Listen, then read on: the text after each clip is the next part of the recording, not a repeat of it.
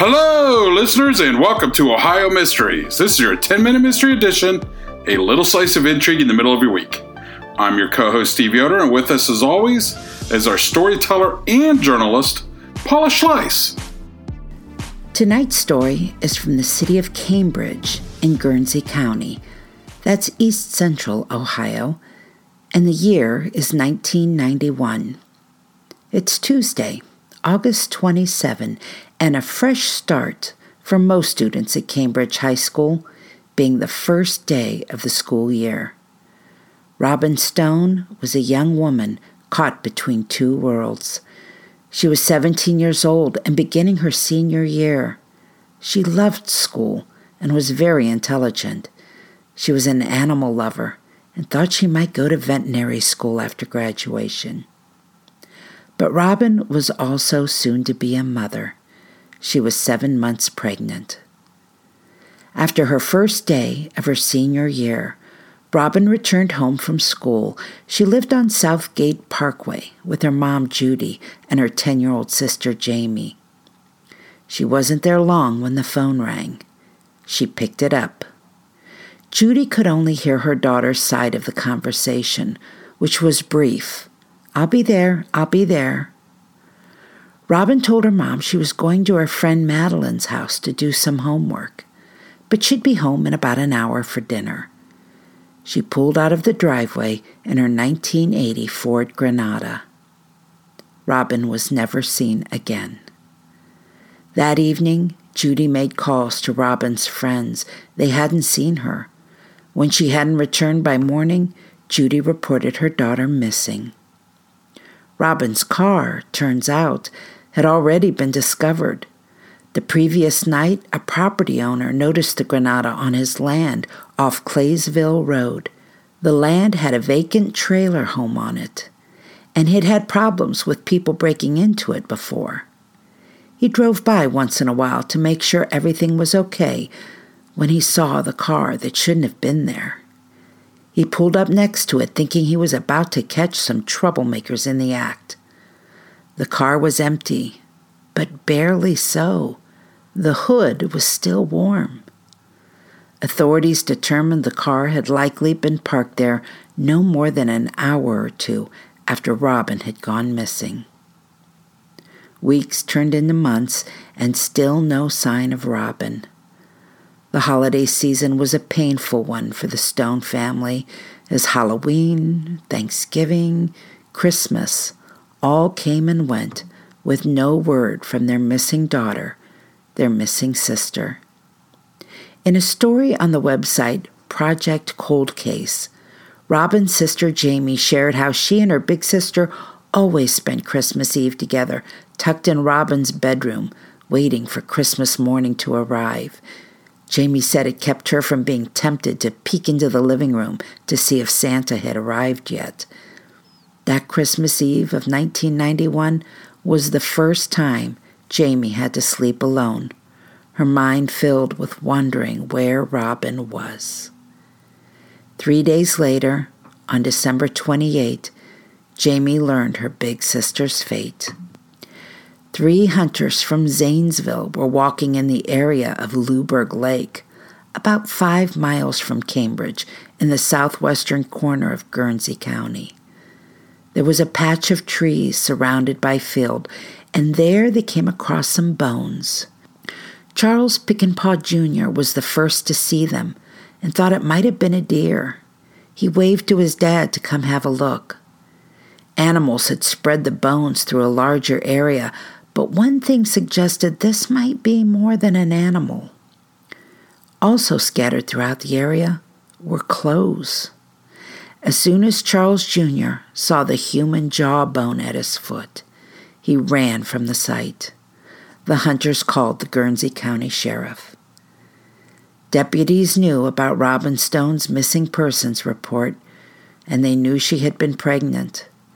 They started looking specifically for baby bones. They found them. Even before dental records proved it, they knew it was Robin. The bones gave no clue as to how she was killed. The coroner found no bullet holes, no marks from a knife. Her cause of death remains undetermined. The police had a long list of people to be interviewed. Robin kept a diary, almost daily, of her activity. She'd been involved with many boys, but it was clear that the one she was most smitten with was her most recent boyfriend, the one she said who had gotten her pregnant, Lee Savage. She had written about the meeting that January, when and where they had sex, each time he tried to break up with her, each time she begged him to come back. And so detectives began with Lee, and Lee immediately denied he could have been the father of Robin's unborn baby. The Savages lived next to Luberg Lake, and less than a mile from where Robin's body had been found. According to Robin's diary, the two of them had spent a lot of time at the lake. But in talking to the Savages, authorities expanded their persons of interest to include Lee's father, Jack Savage. Jack was an angry man with a temper. He didn't like Robin, said she wasn't good enough for his son. She was lower class, he said, a girl who lived on the wrong side of the proverbial tracks.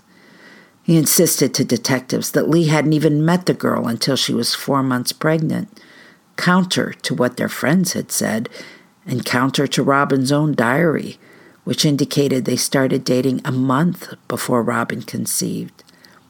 Deputies also learned Jack had had a tumultuous, even violent relationship with his own son. They said if Lee lost a fight at school, he'd come home to a beating from his dad for having lost it.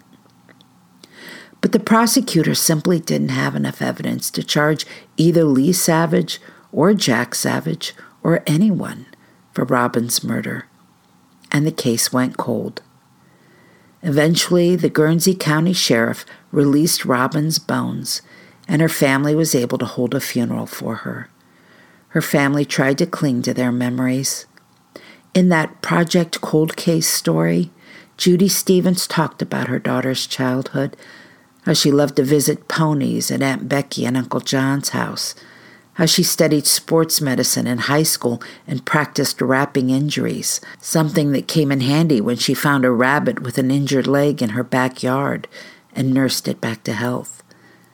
Robin's friend, Jody Stopiak, talked about how the two girls met in 5th grade when Jody was new to elementary school. Robin was the first to introduce herself and took Jody under her wing. They built a childhood of memories together, sleepovers and pranks, drama class, and the marching band color guard. Robin's little sister grew up. Jamie is a mother now. Her daughter shares Robin's middle name, Diane. Jamie said she tries to push out the bad thoughts. We all coped the best that we could, and for me, I tried to avoid thinking about it, she said. But the harder I would try to forget, the more I thought about it. There isn't a day that goes by that my sister doesn't cross my mind, she said. And the family can't forget that the person who took Robin's life and the life of her unborn baby still walks free. In 2014, the TV crime show Cold Justice tried to do something about that. The show features a pair of nationally known investigators who work with local authorities, a set of fresh eyes hoping to find new information. Cold Justice conducted several interviews. They started with Marigold Marsh, the mother of Madeline, where Robin was supposed to be doing her homework the night she disappeared. Robin's mom had called the house looking for her at 8:30 p.m., only to learn she had never been there. Marigold said a half hour after receiving that call, she picked up the phone and called Jack Savage. She told him Robin was missing. She said she barely got the words out of her mouth when Jack said, "Well, I hope the bitch is dead." He went on to call Robin welfare trash and that she lied about Lee getting her pregnant. Marigold said he was screaming, so she hung up. Cold Justice next talked to Elsie Tucker. Remember, this was 2014 now. Lee Savage had been married several times. One of his ex-wives was the daughter of Elsie, and Elsie dropped this bombshell. She said Lee admitted the baby could have been his, but also insinuated it might have been his dad's. Investigators were stunned. Nobody had suggested to them that Robin might have had sex with Jack Savage. One thing original investigators had never done was to use DNA to confirm the identity of the father of Robin's unborn baby. It was time to do that. Lee Savage's daughter from another marriage volunteered a cheek swab. A test was done, and it confirmed that one of the Savage men was the father. To narrow it down, they needed a DNA sample from both Lee and Jack. A court order gave them the clout to go collect it. When the Guernsey County Sheriff's Department visited Jack to take his DNA sample, he didn't bother to try to hide his feelings. "I didn't give a shit what happened to that girl," he said. And then he repeated that Robin was well into her pregnancy before she'd even met his son. When the investigator told him about the DNA test confirming the baby was half Savage, he said, "Don't come out and give lies to me like that." Jack gave up his DNA without a battle, but then warned the detective if he came back to his land and tried to claim the kid was his, "Buddy, I'll blow your ass off."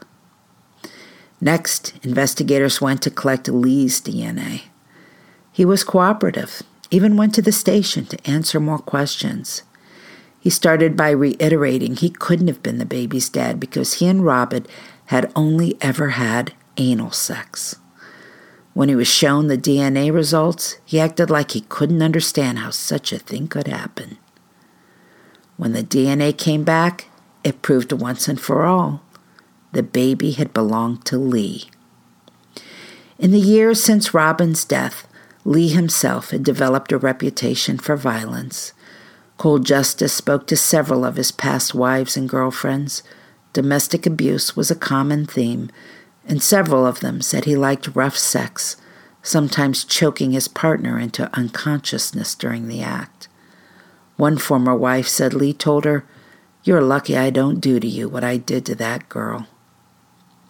The Guernsey County Sheriff presented all the new information collected by Cold Justice to the county prosecutor to see if there was enough yet for a grand jury. But it wasn't. Still, the effort had solved 2 mysteries for Robin Stone's family. They now knew beyond a shadow of a doubt that Lee Savage was the father of her baby. And the DNA test answered a question that was never far from their thoughts. Was Robin's baby a boy or a girl? A grandson or a granddaughter? A niece or a nephew? The baby was a boy. That's it for our 10-minute mystery. We'll see you next Sunday for our next full episode. Until then, enjoy the rest of your week. May all of your mysteries have happy endings.